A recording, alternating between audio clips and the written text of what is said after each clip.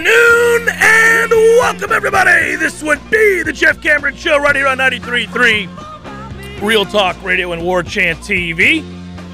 My great pleasure, as always, to be with you. Thanks for joining us. I'm Jeff. That's Tom. There's Director Matthew. You're listening to us, and that is a good thing. Thanks for doing so on 93.3 Real Talk Radio. On War Chant TV, our daily reminder. Like, subscribe, pass around, thumbs up, all the good stuff. All the things that, if you're so inclined, certainly help us out. So feel free to do that if you would. Quick update on the U.S. Open for those that are interested. That should be all of you. Get it together. Rory McIlroy, buddy. Is this the new? Has he turned the corner? What's going on here? So it's interesting. I had that on. I don't know how much you watched this morning. I watched, all morning. I would call that, what do you think from an approach shot standpoint? Maybe like a B round for him? Mm-hmm. Nothing great, but he's putting really well. That's been improved a lot over the last year to begin with. The putting has. And his emotions are up and down. Like, he is as feisty as he's ever been. Who cares? If Liv has brought this extra edge out of him, then, you know what? Maybe that's the best thing Liv did for golf. Was it pissed off Rory McIlroy to the point where he's gone super honed in and focused? Well, I think he has certainly asserted himself as a leader on tour, and he's ascended to that position. By the way, I think that's been earned over a long period of time in which, when he's been asked to weigh in on important subjects, maybe not as weighty as the state of golf, but just you name it, he's always been thoughtful and introspective and thorough. And I've thought that, over time, the more that they turned to him and asked him the tough questions, and the more that he answered those in a really insightful manner, the more that he garnered the respect of his peers. And you began to see that. I know it actually probably happened in a way for your fandom towards him and mine. We always liked Rory. There's never been anything to dislike about Rory, frankly. The game's all there, and he's been a great statesman, and you name it. But then there was sort of this maybe apathy that he was feeling towards his professional career after winning 4 majors, and that made us sad. Right, or he was really trying to convince everybody that, this isn't the biggest thing in the world. It's like, man. Well, remember, he was heartbroken. He went through the bad breakup with and he was player. Madly in love with her, and I think that affected him, and it made him look at his life like, is this worth it? All I do is play golf. And a lot of things that I read suggested that perhaps the break was they were both so busy with their professional careers they couldn't forge the relationship that they wanted to. And so he began to wonder, I've got more money than I'm ever going to need. I've already won a bunch of majors. I've won a bunch of tournaments. Do I love this kind of type stuff? And, I think finding balance, I hear this a lot from listen, this is the one thing I will say where I think I can bring to the table on this show for people that might even be mildly interested in golf, and you don't even have to like golf. This is about professional athletes, and I get lucky enough all through because of the SiriusXM show and because of Trey. I would not have been in this position, but, I learn a lot about what these players think, and that includes during this situation regarding Liv and the PGA Tour and all of that. And one of the things that players on tour don't like, and I know, boo-hoo, cry me a river, you get to play golf for a living and you make, in some cases, if you're an elite golfer, $40 million a year. So nobody's going to be like, tough gig there, partner. Yeah, tell me how bad your life is, Brooks Koepka, as you get on your private jet and your $20 million a year contract from Nike. I know. How do you do it? But they say it's monotonous and lonely.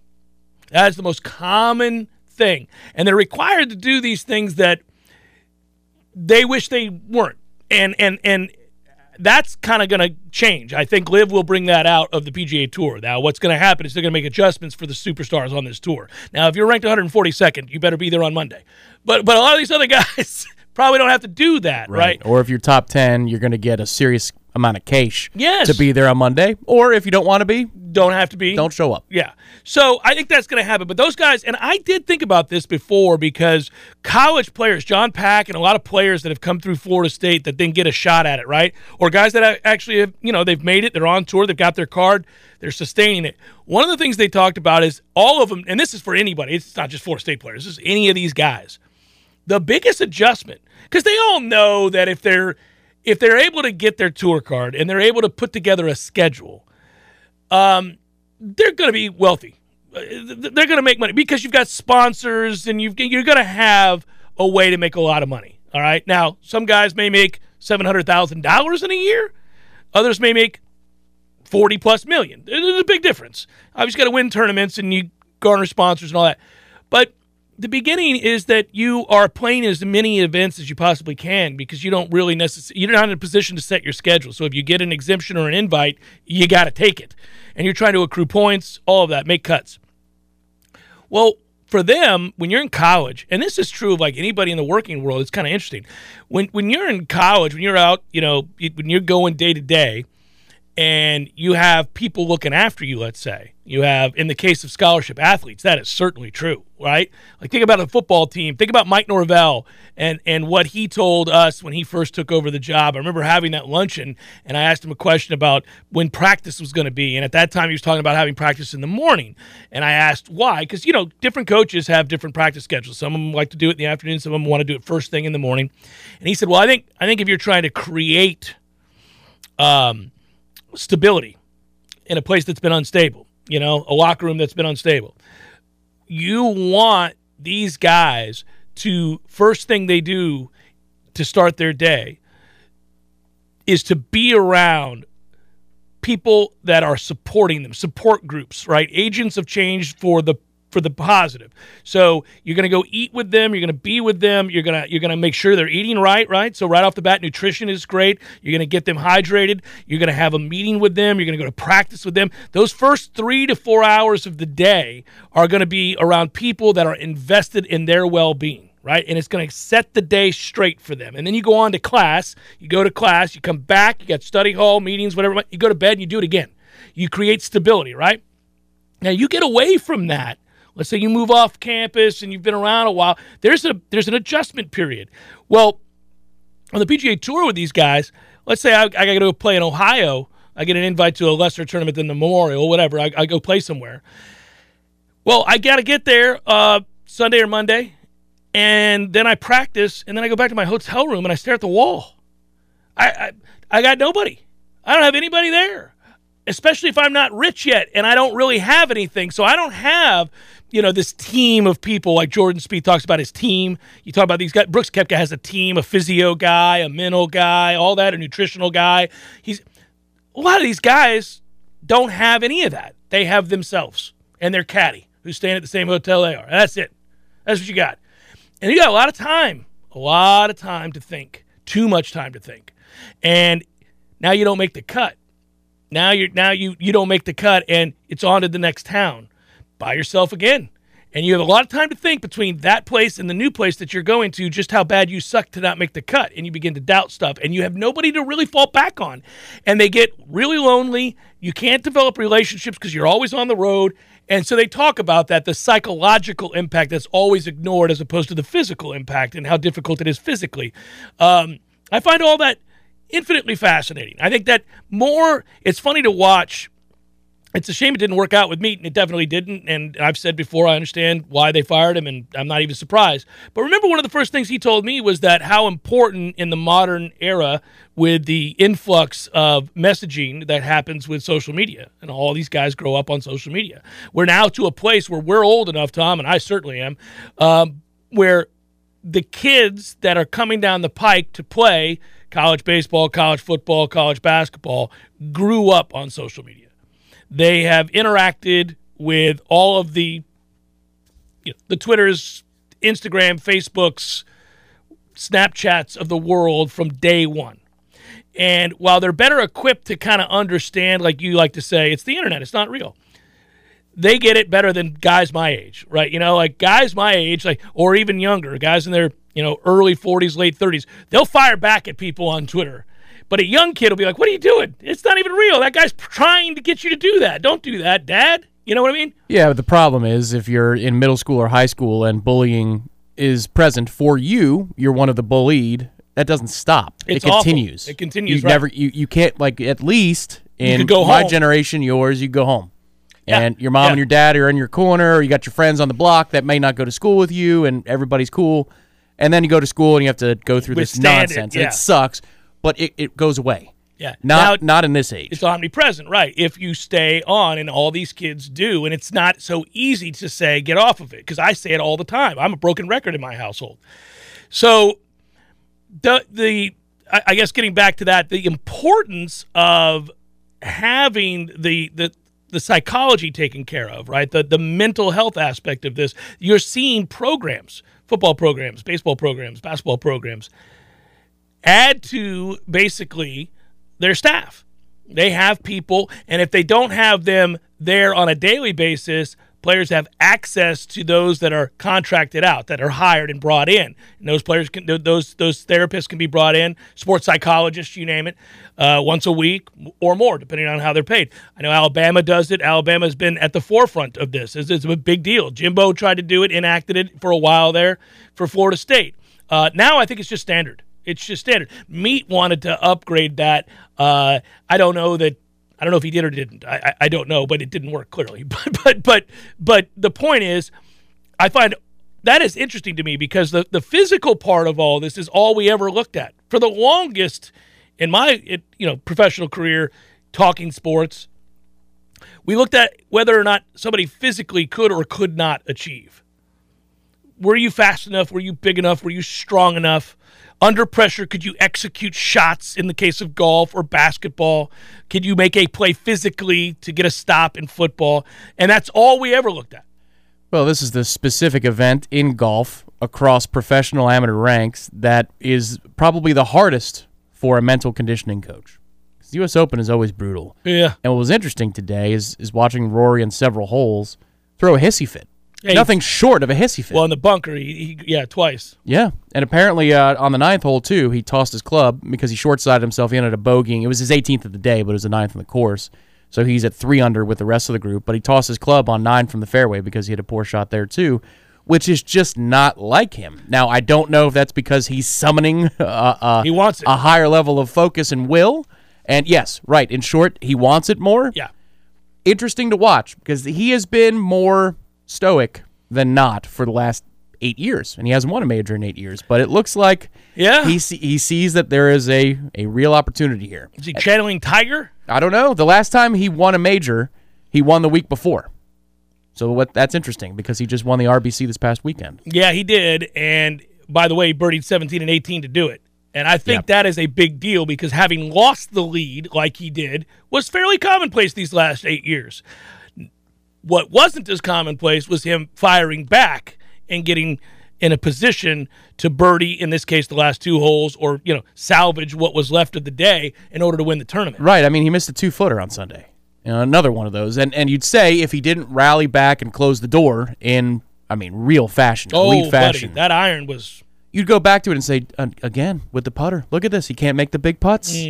But he responded to it. Yeah, it's an interesting leaderboard so far. There's enough really good world-class players scattered through it so far. Scoring average is over par, but not a whole lot over par. It's going to be interesting. I don't know. On Sunday, these might be for a U.S. Open, not like what Brooks won with his first major when they were in the teens under par.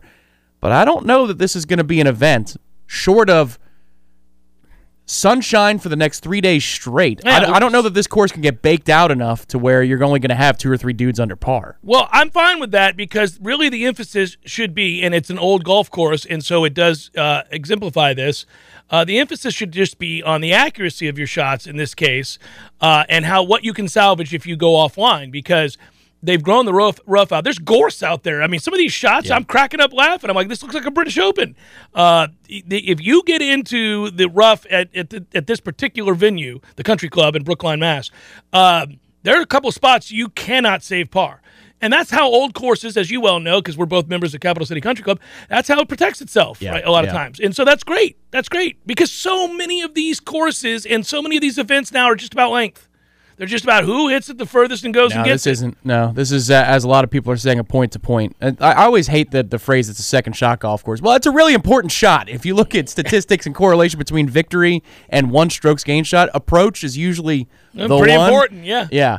But point-to-point, I think, is a better descriptor. Like if you went and played closer down to the water near St. George, there's a course, and it doesn't matter if you can hit the ball 3 bills. Yeah. It really doesn't. Can you hit it accurately from 180 to 230? Because if you can do that, you're going to have a shot in every green. This isn't that short, but it's an older school course, and I think it's really fair looking at it so far.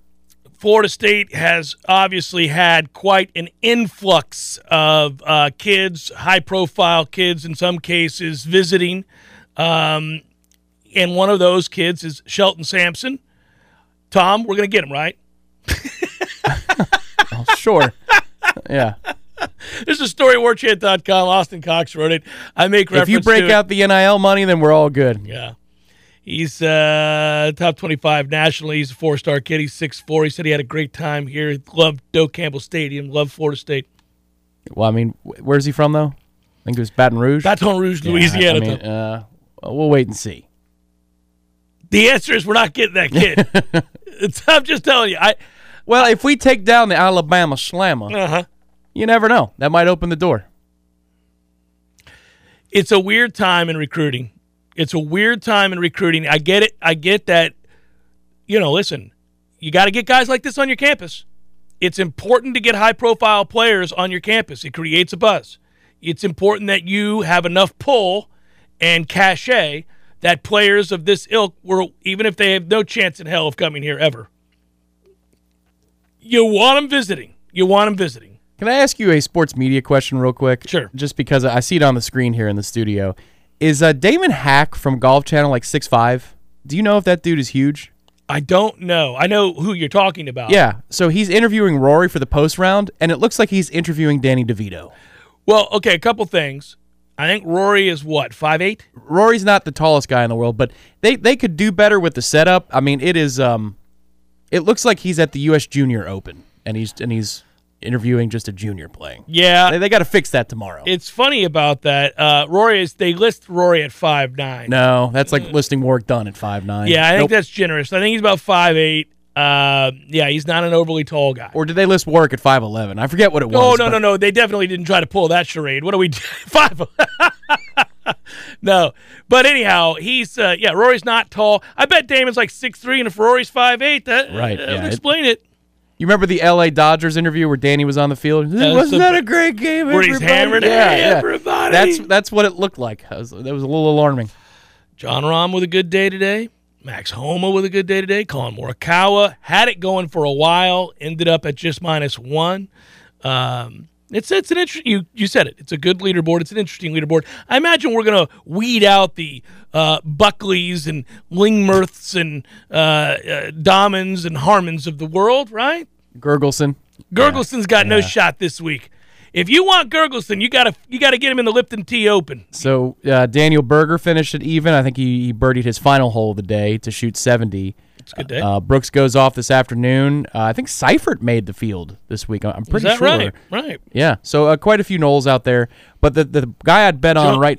Go ahead. Jonas Blix made it. Jonas made it good. Well, of all U.S. Opens, maybe this is one that fits him a little bit better than some of the others. Blix didn't just make it. He shot 10 under.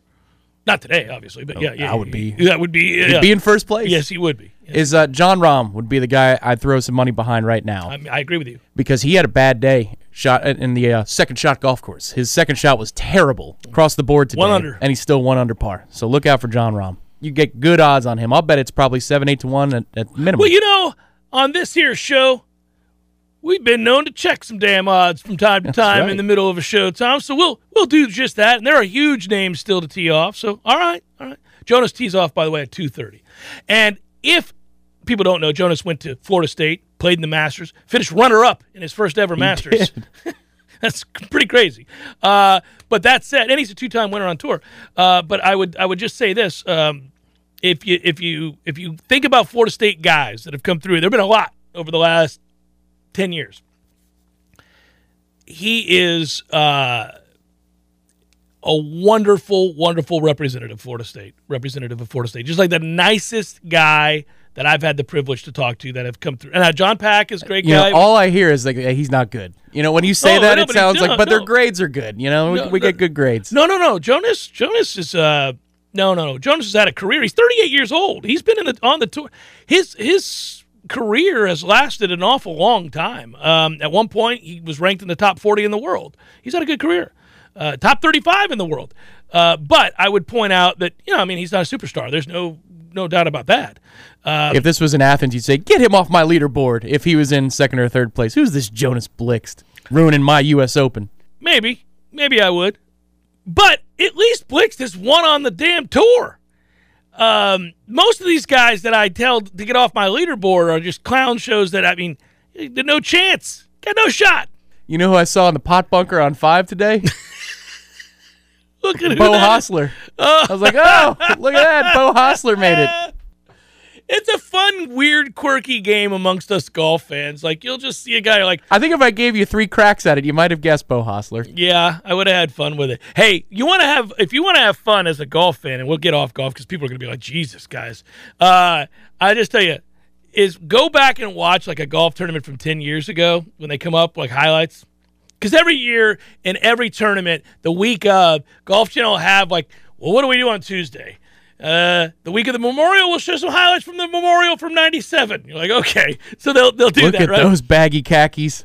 So when you watch that, though, invariably, there'll be a guy you haven't thought about in 10 years, 15 years, and you're like, oh, whatever happened to him? Look at that. That's so-and-so. Yarmo Sandelin. Yeah. There's these moments where you're like, well, look at that.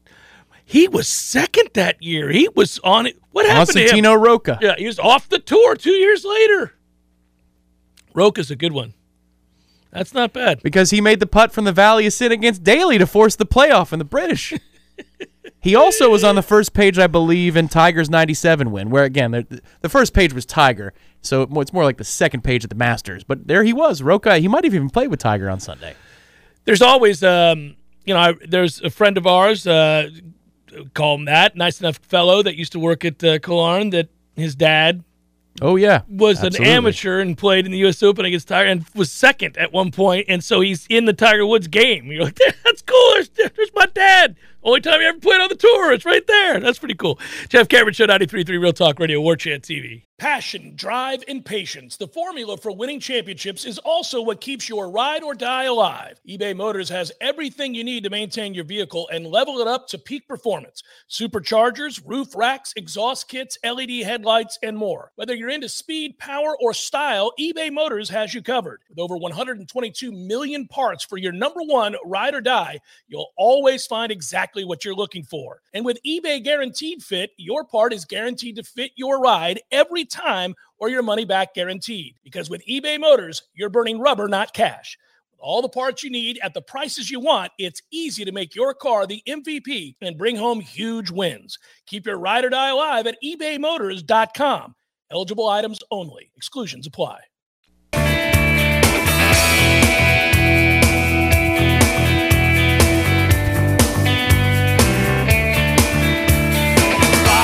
Jeff Cameron Show, 93.3 Real Talk Radio and War Chant TV. I mentioned last segment, it's an interesting time for recruiting, and I get it. Listen, man, I work for warchant.com, amongst others. But I think I speak for the average fan here who's, I don't know, you see a guy coming to your university, and he's a target, and you know he's upper crust, and you think, okay, well, it's better that he showed up. It's better that he's been here. It's better that even though I know he's got visits planned for LSU and Alabama, okay, it's good that he was here. Get it? Because you want a buzz created. You want to know your guys are at least able to hear back from these elite players that you hope someday to land. But there are two factors that make it really difficult for me to get excited about recruiting, and that is, the modern landscape of recruiting, where you can have a guy say yes and say he's committed, and for 2 years celebrate everything Florida State on Twitter and wear a shirt and a hat and everything else under the sun, and then an hour before signing day, we get weird news, and next thing you know, he's gone. So there's that, and then there is the other thing. There is the realization that none of the big time guys, none of them, are coming here until we win some games. I mean, we just keep coming back to this over and over and over again. It's a broken record again. I mean, until you win some games, they're not coming because they could love it. They could come here and they could love it. They could love Mike Norvell. They could love whatever position coach that they're going to be playing for. They could love all those guys. It doesn't matter. Doesn't matter. They ain't coming. unless you win some games. Yeah, I'm conflicted on this because I know that that's the objective truth, is you need to win in order to lure these kids, because the negative recruiting against us is Norvell is already a dead man walking. And so you've got to prove that there is stability in order for the kids to take what you're saying more genuinely. Mm-hmm. But I've seen this group of coaches that don't really have a ton of ties to this region. Last year, secure a top 20 consensus class, even with a 5-7 record and a loss to Jacksonville State. And they were in position to be a lot better than that. Top 12, top 10 consensus. If they didn't lose to J-State, maybe they win one other game, right? And they missed out on a couple of key guys on signing day. On signing day, right. So that's, in a way, that's a positive, that you're even in a position with this group that you don't have a stone-cold connected guy, down in Miami or whatever hotbed, Valdosta. Mm-hmm. And you're still able to put yourself in that conversation. So that's the positive. So I think if you win, you could argue and say, wait till they win, because they're clearly impressing kids enough without a historical track record in the region. Yeah, yeah. The negative side is, I asked the grand question, okay, let's say you have a good September. Isn't it too late for this cycle? Or can you reasonably recruit 4 or 5 key players and swing the momentum so much so in 1 month's worth of football games that they will sign with you in December? Yeah, is that reasonably possible? Yes. It is reasonably possible to suggest that if you have a great September, say 4-0, I mean, like you combine the Duquesne game, yeah, and you go 4-0, that you could sway a kid who has you 4th or 3rd solely because he really enjoyed all the coaches and his visit, right? So he came here, he thoroughly enjoyed it, where these guys are. Which is where this thing you're talking about right now is important. Yes. That you've laid That's why that you get him here. That's why you get him here, is you build relationships. You get him here. You can't get that kid. We know that. So what? You got him here this week. Great. So I know what the counter is. People go, what? Jeff, the reason you're not excited is because you know damn well we're not getting that kid. Hold on. Yes, but there's nuance to this. You still got to get him here. You got no chance to get him if you don't ever get him here and build the rapport. So that kid comes. And he's, he's probably saying what he knows the FSU reporters want to hear. He's not going to tell Michael Langston this place sucks. That'd be problematic. But he probably just wouldn't make himself available at that point. I'm good, guys. Yeah.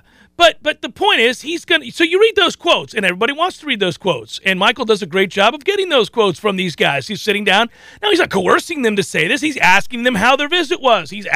Austin's asking them, how did you like your camp? How did you like – they're going to tell you. Was today the best day of your life? I mean, so you read a kid like Shelton Sampson say the entire staff was genuine. Overall, it was a great trip for me.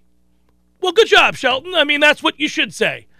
You could have been visiting Texas Tech, and you would have said something just like that. But it was nice here. It was a great visit. Good. Doesn't mean anything. But if you don't get them on your campus, you can't build the relationships so that when you execute the plan, proof of concept is seen, is verified by the kid. Now all of a sudden the kid, meaning when you win the games in September, and this year August and September, when you do that, now that kid's like, oh, wow. All right, now, I really did like it there. I really did like Coach Norvell. I really did like Coach Hagens. Whatever you want to say, whatever the position group is. In this case, it's receiver, so maybe Dugans. Who knows? It'd be exciting. Oh, there's exciting the extra news. pause. I was waiting for it. But anyhow, now the kid can think back to those visits, can think back about the good time that he had here, can think back about the relationships that he made, and now he sees a 4-0 team that's ranked inside the top 20, and they become viable. They become a realistic option. Now, at the end of the day, there are very few teams that are going to go head-to-head with Alabama. If we are on a receiver and they are on a receiver, same receiver, and all things are equal, and he enjoyed both visits, he's going to Bama. Because you can rattle off the last 10 years worth of all-world receivers that Alabama's produced, and national championships, and college football playoff berths, and SEC championships. You're just not going to win that battle. But, again, if it's a battle between you and LSU, you and Ole Miss, Florida, okay, you can beat them. You got a shot at them. And that's where we're trying to get to. That's where we got to get to. And I just, every day on this show, and it invariably, even if I don't plan on it, it comes back to the season at hand being of paramount importance. This is it. This is the show me year for Mike Norvell and his staff. I think, given all the circumstances that he inherited when he took this job, that he's done a good job in a lot of areas. It's time for results. Now, it is, you can say, a long-term rebuild.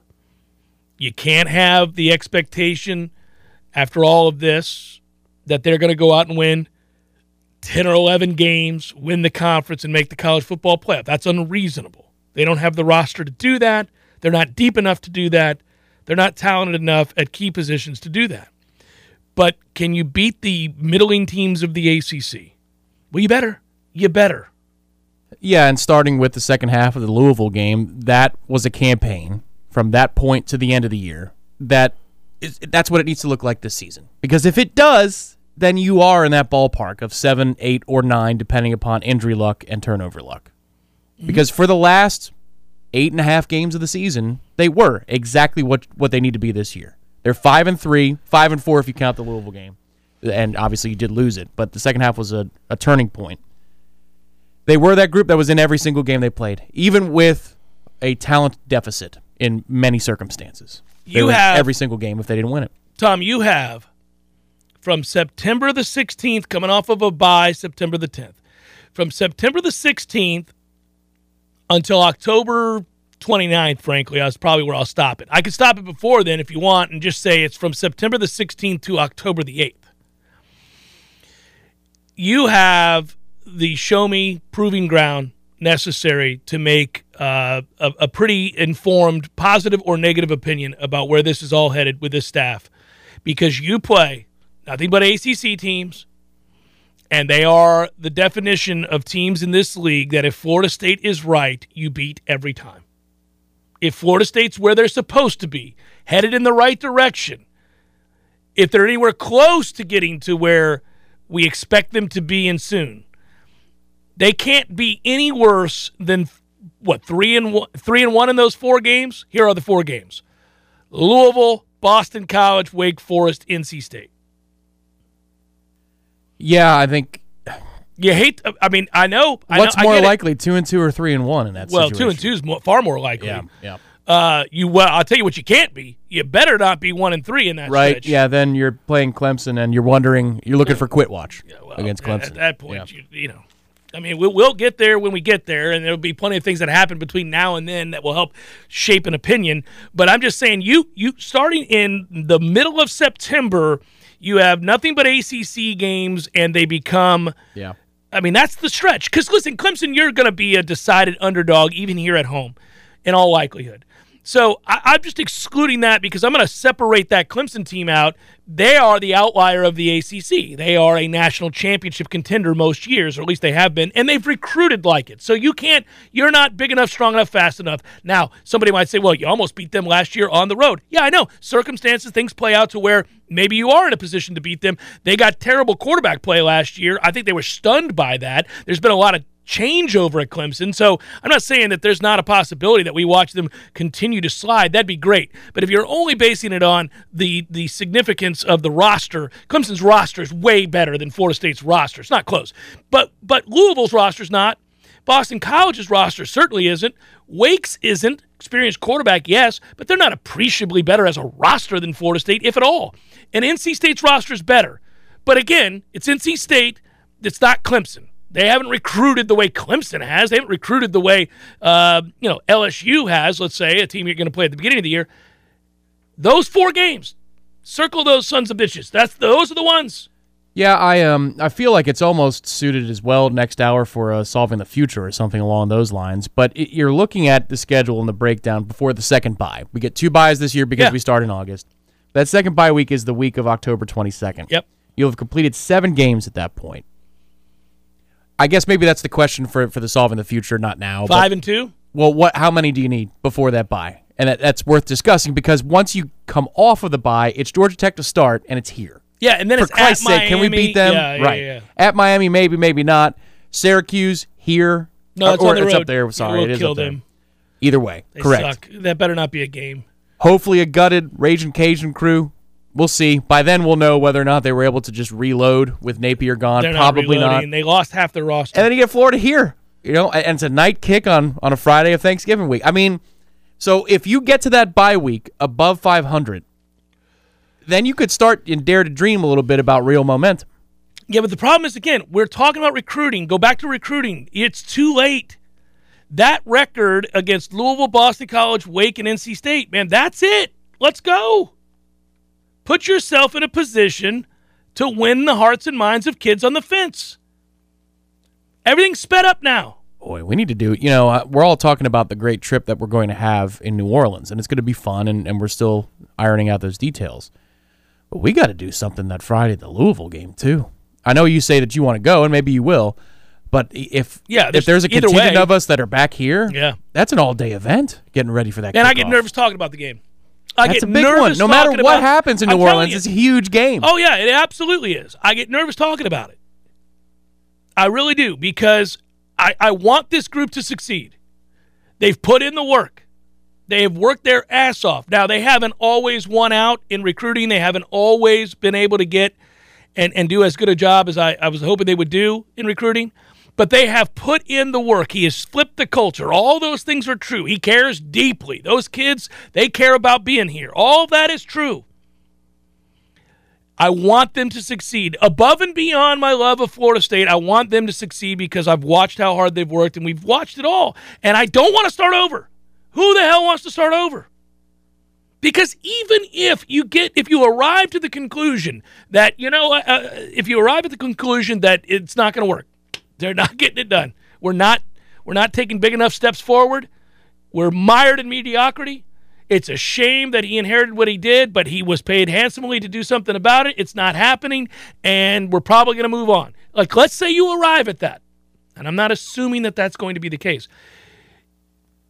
The thing that sucks about it is there is, at that point, a resolution. You're no longer in limbo, and not being in limbo feels better than being in limbo. Nobody likes the in-between. Even if what you're facing is daunting, if you know how you're going to go about the process of overcoming whatever that challenge is, could be weight loss, could be anything, right? If you just have a game plan, it's easier to do it. Once you've resolved to do it and you've decided this is what we are. So there would be resolution at that point, and it would feel better than being in limbo. But it would also be heartbreaking, because even though you now know your answer, your truth, you got to start the hell over. And man, there ain't no magical pill that this place can take where all of a sudden they're in tip-top shape. They'd be starting over again. Think about how many times. So Jimbo, obviously Willie, and then you would have Norvell, and you'd be bringing in a fourth guy in that short a period of time. Man, whew. The prescription of Mark Stoops could work. It could work, but let's not go there. No, don't want to go there. Want to feel damn good. Doak Campbell Stadium on October the 15th. I want to walk in with irrational confidence. You know how you get that? You go 3-1 of those 4 games. There might be some irrational confidence. And everybody's talking about Dabo is, he's just not the same without his assistant coaches. Yeah, he's looking a little punch drunk. Answered all those questions. He snapped at a reporter every week. Yeah, it's getting a little weird. Yeah, I want to dare to dream. Walt Deptula saying, I don't know, Jeff. Looks like these guys might have quit on Dabo. Jeff Cameron, Show 93.3 Real Talk Radio, War Chant TV.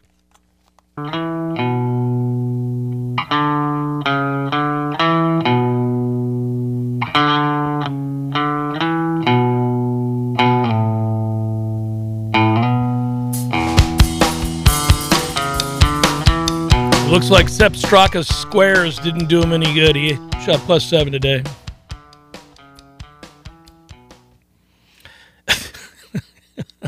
It's unfortunate that the YouTube audience did not hear that. Yeah. I said it doesn't look like Sepp Straka's squares did him any good today. He shot +7. Square strike. Mm-hmm. It's amazing what they can do. It's a shoe. The Well, yeah, this will be fun. I'll continue to monitor and update you, but as of right now, it is -3 in the clubhouse. 3 individuals tied for the lead. One of them matters. The other 2 will not be there on a Sunday. Rory McIlroy leading the way at -3. The other 2 are Callum Tarrant, again, not going to be there Sunday. David Lingmerth, not going to be there Sunday. There you go. No cascading of booze, no booze of any kind that I could determine, and that would be the cheer, not the liquid, for Phil Mickelson, who just teed off at the 1:47 tee time. Yeah, he's a politician. He'll smile and wave, and I think people saw that faraway look in his eyes that, come on, guys, you know I'm defending a lie, and I know it, but just let me get this money. I owe $100 million to people. What do I got to do? I had to do it. I pissed away my fortune. I've got kids and a family, and there are guys that'll hurt me if I don't get this money. I think I'm pretty close to the truth on all that. So there you go. My man's like, I know what I did, but, I'm facing the music here. They call me lefty. I might need to play righty after they're done with me. I mean, that was something. That was you think about the press conferences you've seen over the years. Some go disastrously, some go swimmingly, some are, and then there are the ones that kind of just, you feel uncomfortable while you watch him because you know the guy's in a pickle and he doesn't even believe what he's saying and he looks like he's hurting. Phil winced a couple of times in that press conference. That was weird, man. There was some physical anguish. Oh, some of those questions pierced his soul. Yeah. He winced. You don't see too many times that a man's question to another man causes the one who's asked to wince. Oh. Urban Meyer never winced. Oh. Never once. Maybe Phil wincing makes you understand that he is human, at least. I mean, he knows what he did. Yes. He's not unabashedly talking about the great new tour that he's on. No. That's the thing that nobody has done yet, where they're like, I can't tell you. What a breath of fresh air. They can't. This is unbelievable. Shotgun start 54 holes. It's a joke. It's like this is a clown That's show. That's what Rahm alertly pointed out. For. Like, the product sucks. Yeah. What do you want here? Yeah. I'm not. Yeah. I don't believe that 54 holes is a tournament. Well, and he wants to be compared to his career. He wants to be able to juxtapose against the greatest players to ever live, and to compete against them. By the way, I mean they're over there competing against freaking tire salesmen. I mean, what are we doing? There's some dudes over there. You're like, what? Yeah, Phil was in... Jack Terry. Who the hell is Jack Terry? Phil was in a special kind... He was clearly coached to take his time, answer the question with as few words as possible, and then let the silence reign. It was almost Brady-esque, and I'm not necessarily tying those two individuals together. It's just when you watch Tom Brady go through a midweek press conference in Tampa, he chews on gum, first of all, or his tongue or whatever. Hell. He's like, so that's what we're looking for this Sunday. And then he'll pause, and the pressure is on the question asker. In this case, though, the media did not flinch. Oh, they did were not ready. Flinch. They were ready for this whole thing. Yeah, you saw Kyle Porter's tweet. That was great. Anybody with a question for Phil Mickelson? He showed a massive he showed just a sea of people. Like, yes, we're ready to ask several. So they had a top 5 list that I think I saw of coaches and their odds of winning a national championship, to their first national championship. And I don't know why I didn't think of this, but Ryan Day was number 1 on the list, and I don't know why I thought Ryan Day had won a national championship. Ohio State's been so good. Yeah, he's there. He's always knocking. Yeah. They didn't miss a beat. No, they didn't miss a beat at all, and he has done a great job. And I don't know why I thought he had already won one, but he hasn't.